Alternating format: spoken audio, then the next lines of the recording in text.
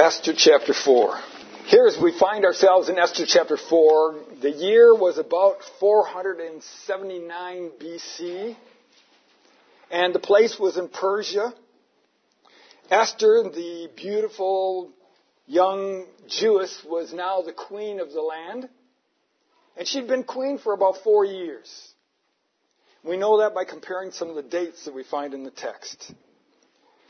And in the previous chapter, we learned that Haman, a powerful, arrogant prince, had been elevated to a position of number 2 in the kingdom. And he was very haughty about that. And he expected everyone to bow down and give him reverence when he walked past them. And anytime he would walk through the city gates, everybody would bow down and worship toward him, except one man, Mordecai. And Mordecai said, "No, I'm not going to do that. I'm a Jew, and I don't believe that's right. I'm not going to worship him. I'm not going to bow down to him." Besides, we saw last week of how Haman was an Agagite, which, as far as we can tell, was an Amalekite, was an enemy of the Jews. And Mordecai said, "I'm not going to bow down to him. No way." And he stood his ground. And this infuriated Haman. And Haman was determined he was going to get rid of the Jews once and for all, the Jews, not just Mordecai. I don't want to get rid of just him. I want all of his relatives, every one of them I want dead. Now remember, the land that they ruled at that time covered everything from India all the way to Greece and down south to Ethiopia. So all of Egypt, all of Israel, all of Turkey, in our modern terms, and Iran and Iraq and Pakistan and Afghanistan, all of that was included in the area that they ruled. And so now Haman's determined that all the Jews in that land, so all the land of Israel and all the other Jewish people in all these places were going to be wiped out, and they had a perfect plot to do this. Had it set up so that by law, anybody that knew a Jew could kill them on the 13th day of the last month and take all their possessions as their spoil. And that was perfectly legal. So you could, if you knew a Jew, you could kill him, and everything he's got was yours. And so this was a plot that went out through the whole land. And Mordecai, as we start out this chapter here, starts out in verse number 1. It says, "When Mordecai perceived all that was done, Mordecai rent his clothes and put on sackcloth with ashes and went out into the midst of the city and cried with a loud and bitter cry." So Mordecai, this great man who was in a position of somewhat leadership as far as we can tell in the land of Persia, he was sitting in the king's gate, very likely involved in some of the judicial actions of the city because of his place of position there. And he has now seen that this is not just against him, but all of his people are condemned to death. And he tears his clothes as a sign of mourning, puts on sackcloth, which was a very rough, coarse garment made from goat skin or goat's hair that was very itchy and picky and uncomfortable and unbecoming. And he put that on as a sign of mourning. And he went to the city mourning and crying and in bitter soul. And so as we see this is where we start out this chapter. And this was a time of great trouble for the nation. You just imagine. Put it in your mind. Sometimes we see these things long ago, far away, and it doesn't really come home to us. What if it was us? What if it was your family, your heritage, that someone passed a law? Let's just put it into typical places here. The Australian government passed the law that everybody related to you in far distant lands, everywhere in all of the country and all over the world, was going to be executed on the 13th day of the last month. How would you feel? I mean, just like Mordecai, that was devastating. It was not only to lose your own life, but know that all of your relatives, all those related to me, are going to be wiped out on that day. It was a hard day. It was a difficult time. And here Mordecai is weeping and mourning. And as he's weeping and mourning, there in the court, or outside of the city gates, we see here in verse number 2, he came even to before the king's gate, for none could enter into the king's gate clothed in sackcloth. So he couldn't even do his job. He was supposed to be in the king's gate doing his work, whatever it was that he was doing, but he couldn't even go into the king's gate because he had sackcloth on, and nobody with sackcloth could go into there because this is the king's gate, and you can't come in here dressing like that. That's pathetic. And so he's outside, he's mourning, he's weeping, he's walking through the city, and it's a difficult, sad time. In verse number 3, in every province, whethersoever the king's commandment and his decree came, there was great mourning among the Jews, and fasting and weeping and wailing and laying in sackcloth and ashes. It was a time of great mourning over the whole 127 provinces of all these people. Everywhere there was Jews, the Jews were mourning and weeping and fasting at this time. Now, Queen Esther, because of her position now, she was kind of isolated from the real world. She's inside the king's palace. Sounds like she wasn't even allowed to really kind of go out and about and do what she wants to do anymore. She's trapped in there. She in the king's court and his king's grounds, and that was her area, and you can't go outside of that because she's royalty, and somebody might assassinate the royalty, and all this kind of stuff. So she's got all these restrictions on her. So she didn't know anything about this law that came about. And then some of her maidens and chamberlains. Now, a chamberlain was a male eunuch that was a servant of the palace people, the palace guard type of a thing. They made him eunuchs, so there wasn't any chance of them being immoral and raping any of the king's family or any of that kind of stuff. So here, they're all eunuchs. And so her eunuchs and her maidens came to her and said, Esther, you know that guy Mordecai that's a friend of yours? He's out mourning and weeping. He looks pathetic. And there's a lot of people out there mourning and weeping. So she sent him garments. She says, here's some new clothes. Take these to Mordecai. Have him put these on and stop his mourning and crying. And so they bring it out to Mordecai, and Mordecai says, I can't do that. I can't put on this, take off my sackcloth and stop mourning. This is a time of disaster. My people are going to die. And it's time for weeping and mourning. And I cannot dress up nice and forget the mourning. And he says, go tell Esther what's taken place. And he says, besides that, you tell Esther she's got to do something to help us. So they went back in and told Esther what was taking place. And so he came, and Esther heard the words that he said. He said, you need to go in and speak with the king and ask the king to do something to stop this problem. And Esther's response was classic. She said, you need to go tell Mordecai. I can't do that. That's illegal. Nobody goes into the king's court without being invited. It's a national law. You enter the king's court without being invited, the one thing that will happen to you is execution immediately. Nobody goes in there without invitation. Except if the king holds out his golden scepter, his walking stick like. And if he holds out his golden scepter, that's your only hope of being kept from execution. And she says, besides, for 30 days now, the king hasn't called for me. What a marriage, Real sweet union there. But for 30 days, she hadn't seen the king. She hadn't been invited in to see the king at all for 30 days. And so she says, I don't know, maybe he's upset with me. I don't know, but I mean, this makes it hard. How can I just go present myself to him after 30 days? She says, I'll be executed. And Mordecai hears that, and he writes back and he says, Esther, whether you're executed or not, you're going to die if you don't do something. Because you're one of us. And you need to do something. And he says, who knows? Perhaps God, well, he didn't use the word God. Perhaps you are brought into the place of queen for this very thing.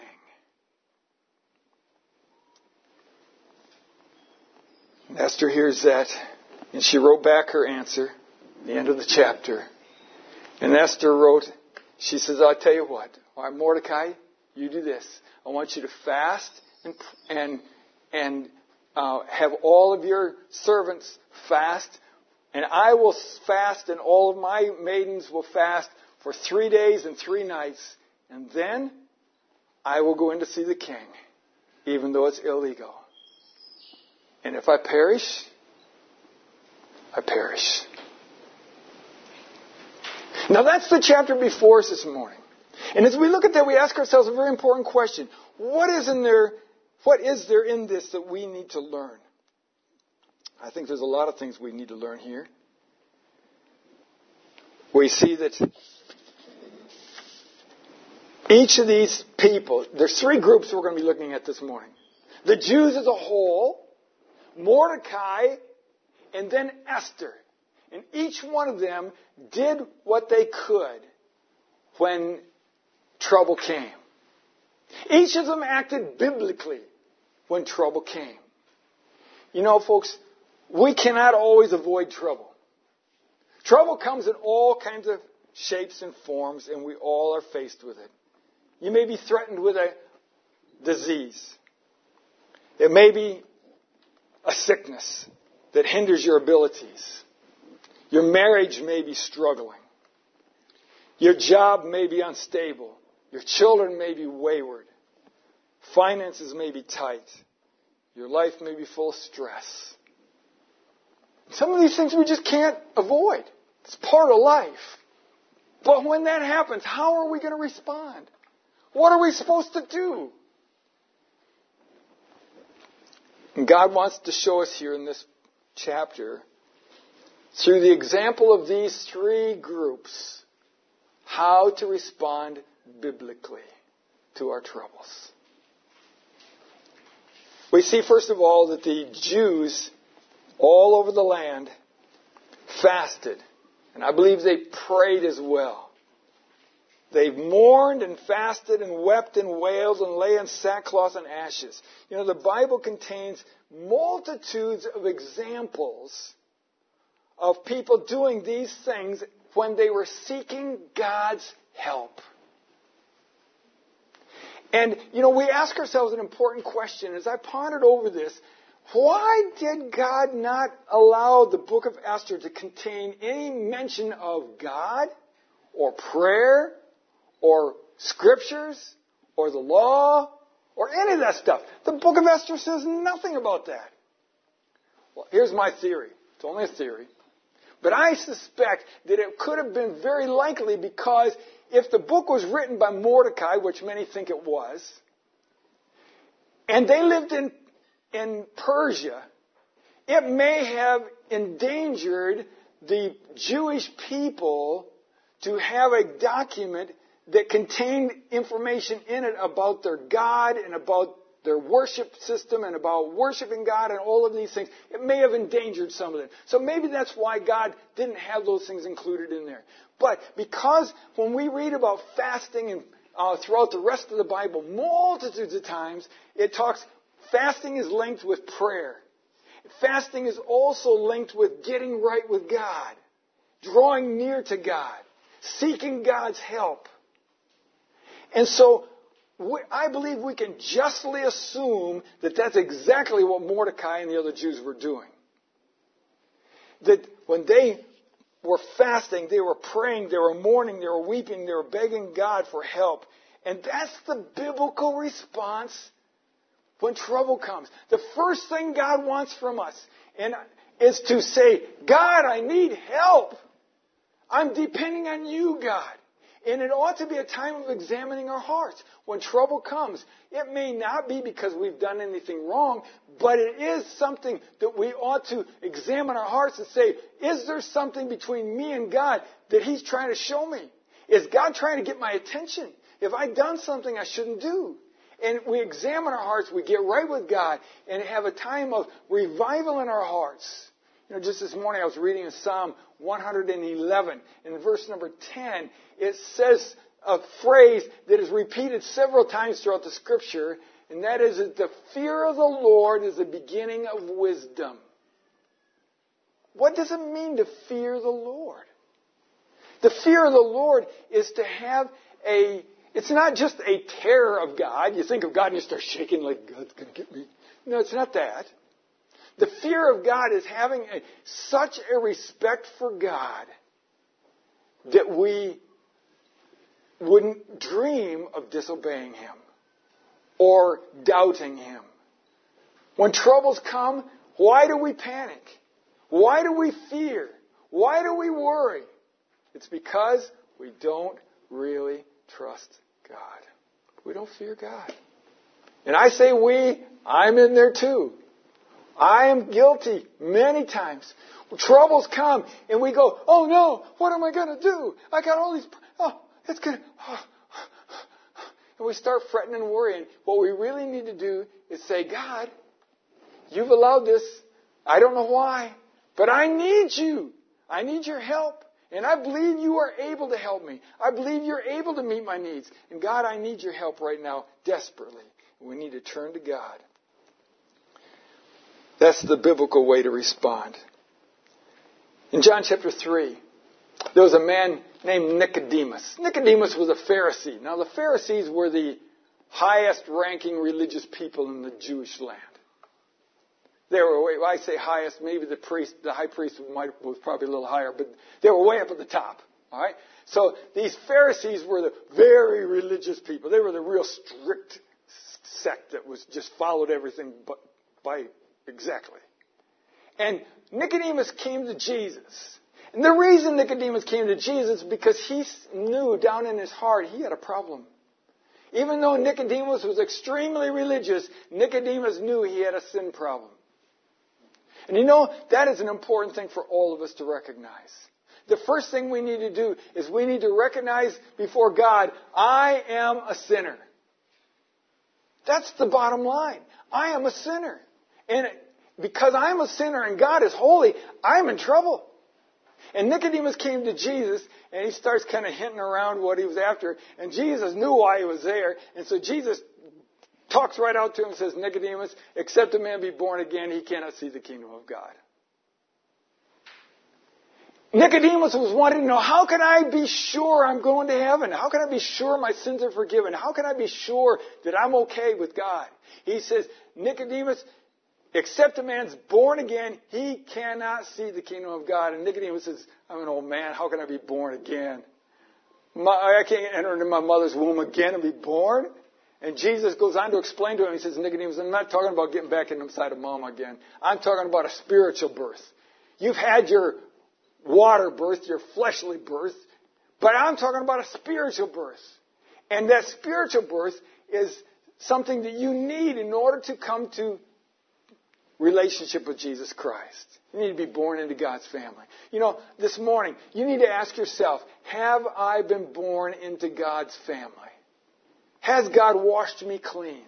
Has God given me eternal life? When we face troubles in life, the first thing we need a Savior. And if you don't even know Jesus Christ as your personal Savior, you have nowhere to turn. You can try talking to God. Unbelievers out there in churches today are trying to talk to God. But God says in Psalm 66:18, if I regard iniquity in my heart, the Lord will not hear me. If there's sin in their heart, if they're not right with God, if they don't know Jesus as their Savior, God's got no obligation to listen to them at all. Now, it's not that God's deaf, but God just says, they're not my child, I'm not listening. But once we know Jesus Christ, our Savior, then we can come to God and say, God, I need your help. That's where it all starts. So if you're here today and have never received Jesus Christ as your Savior to forgive you and wash you clean, that's what you need. That's where it starts.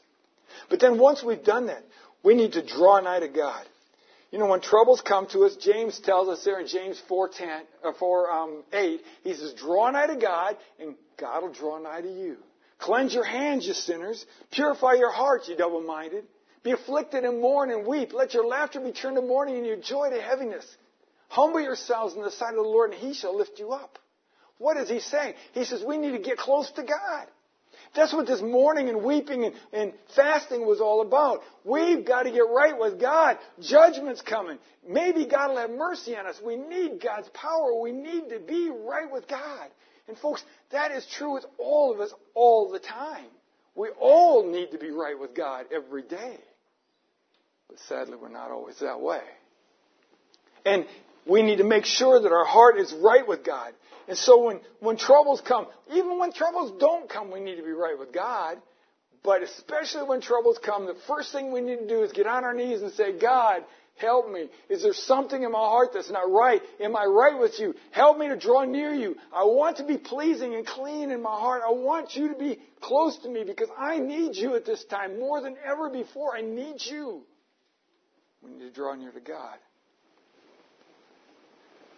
When troubles come, we must not worry. That's not what God wants. That's our typical thing to do. We start worrying, and what if this happens, and what if that happens, and oh no, I don't know how I'm going to solve my problems. And we don't sleep at night, we can't eat, and we get skinny, and we just, oh, what's going to happen? I don't know. We're worried up. God says, don't do that. That doesn't help any. Worry doesn't help a thing. But drawing near to God and pouring it out to God, He says, cast your burden on the Lord. He shall take care of it. We need to give our burdens to Him. And that's what God wants us to do. Philippians chapter 4, verse 6, He says, be careful for nothing, or be care-filled for nothing. But in everything, by prayer and supplication with thanksgiving, let your requests be made known unto God. And the peace of God that passes all understanding shall keep your hearts and minds through Christ Jesus. He said, if you give your troubles to God, God will give you peace. And that's what we need to do. That's the biblical way of dealing with problems. It's easy to worry, but it takes discipline and commitment to draw near to God. But that's what we need.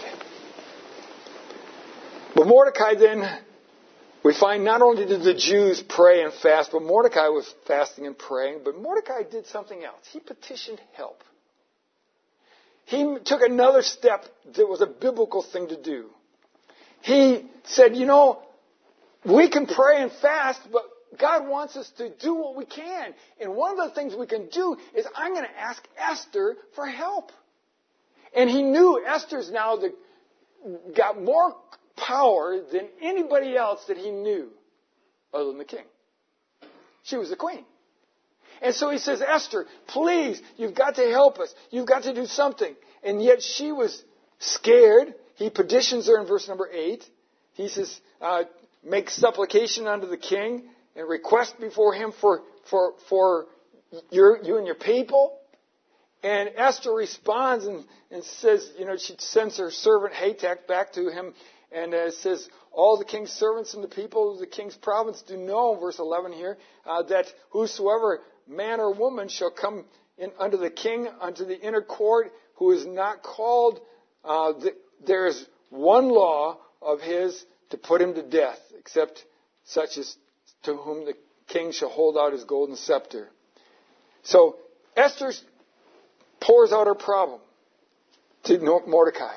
But Mordecai assures her, you've got to do something. You can't just ignore this. You can't just pretend it's not going to happen. He says in verse number 14, he says, and if thou altogether holdest thy peace at this time, then shall there enlargement and deliverance arise to the Jews from another place, but thou and thy father's house shall be destroyed. And who knoweth whether thou art come to the kingdom for such a time as this? He says, Esther, this could be the reason why God allowed you to become the queen. And now that we can look back on the book, we can say, absolutely, that's exactly why. God allowed her to become queen to save the nation. That's why God did it. And Mordecai could foresee this, but we looking back at it, we can see that exactly. And there are things that we can do. God says, I want you to do what you can. And one of the things that is important for us is to humble ourselves and seek help. When trouble comes, humble ourselves and seek help. So many times our pride keeps us from seeking help. And it's tragic. Seeking a biblical counselor for help is not a weakness or a shame. That's the smart thing to do. In fact, Solomon, the wisest man in the world, said in Proverbs chapter 11, verse 14, he says, where no counsel is, the people fall, but in the multitude of counsels there's safety. He says, it's wise to get counsel. And that is so true. There's times when we may have troubles. We need help. We can't fix it all ourselves. Just getting on our knees and praying is good. That's important. That's the right thing to do. But God says, do what you can. One of the things we can do is seek help. If your marriage is troubled, don't you wait until you're both ready to file for divorce before you go looking for help. Seek help. That's the right thing to do. When you're having troubles in other areas, seek help. Look for help. And Mordecai here gave us a good example. He went and he spoke with Esther and he says, Esther, we need your help. We need your help, Esther. Do what you can, Esther, for us. So Mordecai responded biblically. He did a wise thing. He sought help from Esther. But then that brings us to the third. What about Esther herself? Esther took steps to resolve the problem. She both sought help and surrendered. Verse number 15. And Esther bade them return to Mordecai this answer. Go, gather together all the Jews that are present in Shushan and fast for me. And I believe it was including prayer. Neither eat nor drink 3 days and nights, or night or day. I also and my maidens will fast likewise. And so will I go unto the king, which is not according to the law. And if I perish, I perish. Esther did what she could. She said, I will do what you've asked me to do, and I will do what I believe is right. But we need to, first of all, fast and pray. We need to make sure that God's in this. And folks, that is the key. As we pray for our missionaries, this week, as you pray for Benjamin and Lauren and their ministry up in Papua New Guinea and the revival meetings they're having, that's the key. We need God's power. Benjamin can preach eloquent messages, but if God doesn't give him his power, it's going to fall on deaf ears. But you can have a part in that. You can pray, God, would you please help them to be right with you. Help Benjamin to be right with you and able to preach with your power and work in the hearts of the people that are coming in from these other villages, that they would be ready and prepared and their hearts would be right with God so that God could work in their hearts and there could be a great revival. There can be people saved. There can be Christians strengthened. And you can have a part in that. Every one of you can. Esther did what she could. She said, I will do it. You pray for me. You fast for me. I'll fast and pray for 3 days. And at the end of the 3 days, I will go in and see the king. And she said, if I perish, I perish. Now that took character. And that took courage. You stop and think about that. What if it was you? What if it was you that had to go in and see the king, and you knew that if the king didn't hold out his golden scepter to you, you would be executed. No questions about it. You would be executed. That would take courage. You would have to know God's in this. God wants me to go. God will take care of it. If God lets me die, He'll let me die. But if He protects me, He alone can do it. God's got to be in control. So Esther was burdened that they pray and fast and that she would pray and fast. And then she said, I will do what I can. I will do what I can. We must take action to resolve troubles ourselves as well. Many times we need to deal with things. One of the things is to repent. When we have troubles, if it is God working in your heart, maybe there's something issue that God's trying to get you to do. God says, repent. But I don't want to. I'm not to blame. It was their fault. It wasn't my fault. And we're stubborn and we rebel and we don't want to get right with God. But God says, as soon as you repent, then I can work in your heart. We need to make sure we do what we can. We need to choose, maybe choosing a treatment. You're sick. You got to choose, what am I going to do? And you pray and fast and say, God, show me the right thing to do. Help me to make the right choice. Maybe it's a situation where we need to change our attitude. We've got a rotten attitude. And a lot of times that happens. We've got a bad attitude about something. We've just got to change. God said, you do your part, then I'll be able to do my part. Maybe it's something we need to obey. Some scripture God wants you to do, but you're not doing it. Something you need to change in your life, and you're just not willing to do it. God says, you do your part, I'll do mine. But God's not going to zap us and just change us automatically. He says, I'll give you the strength, I'll give you the power, I'll give you the grace, but you've got to get with it and do it. Now, and it's important. We've got to do that. It may be seeking for help. It may be asking for forgiveness. You may be here today and you know there's somebody that you need to ask forgiveness from. But you stubbornly say, I'm not going to ask for forgiveness until they change their way. That's not what God said. God said, you take the first step.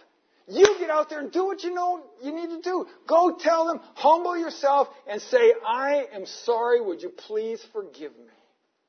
And don't you dare point my finger to you. I'm not just yelling at you, all right? Don't me dare either. Say, I want you to forgive me, but if you wouldn't... No, don't say but. But's not part of the forgiveness phrase, okay? If you ask for forgiveness, but can't have anything to do with it, because then we're saying, I'm not really guilty. I'm not really wanting forgiveness. I just want you to make me feel better. No. Leave the but out of it and just say, I was wrong. Would you please forgive me? Even if they were partly wrong, even if they were mostly wrong. You got to take care of yourself. You can't take care of them. God wants you to take the step in the right direction. Maybe it's searching the scriptures for answers.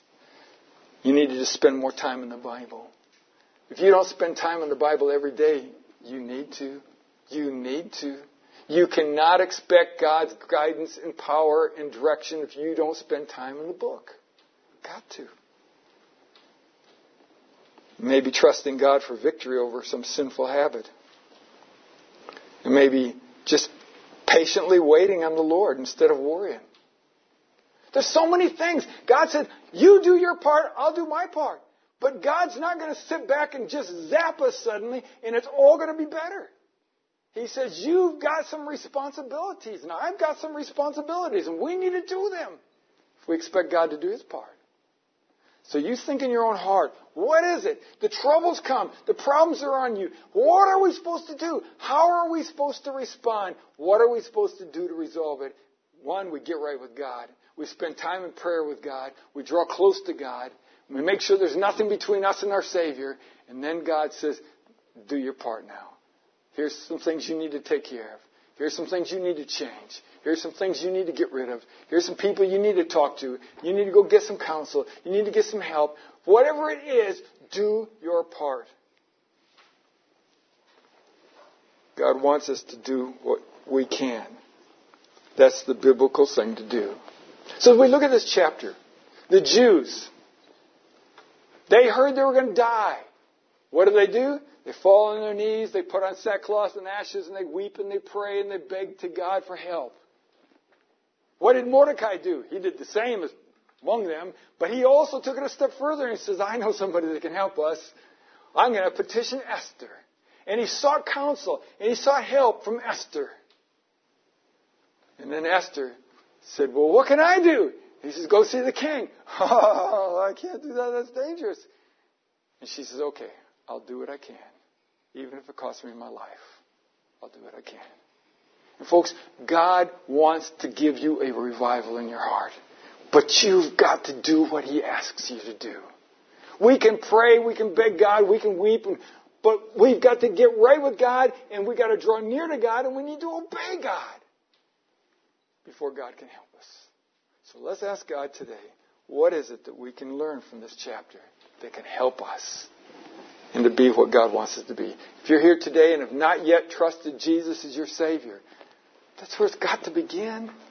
If you don't know Jesus as your personal Savior, if you've never prayed and said, God, forgive me for my sins, I'm a wretched sinner, I need Jesus Christ to wash me clean and make me His child. If you've never done that, you're still lost. That's where it's got to begin. I encourage you to do it today. Come see me. I'd be happy to talk with you, to show you how to settle that issue with God. But once you know Christ your Savior, then folks, we've got work to do. We need to draw near to God. We're all going to face troubles. That's part of life. You're not going to get around that. So when the troubles come, we need to respond biblically.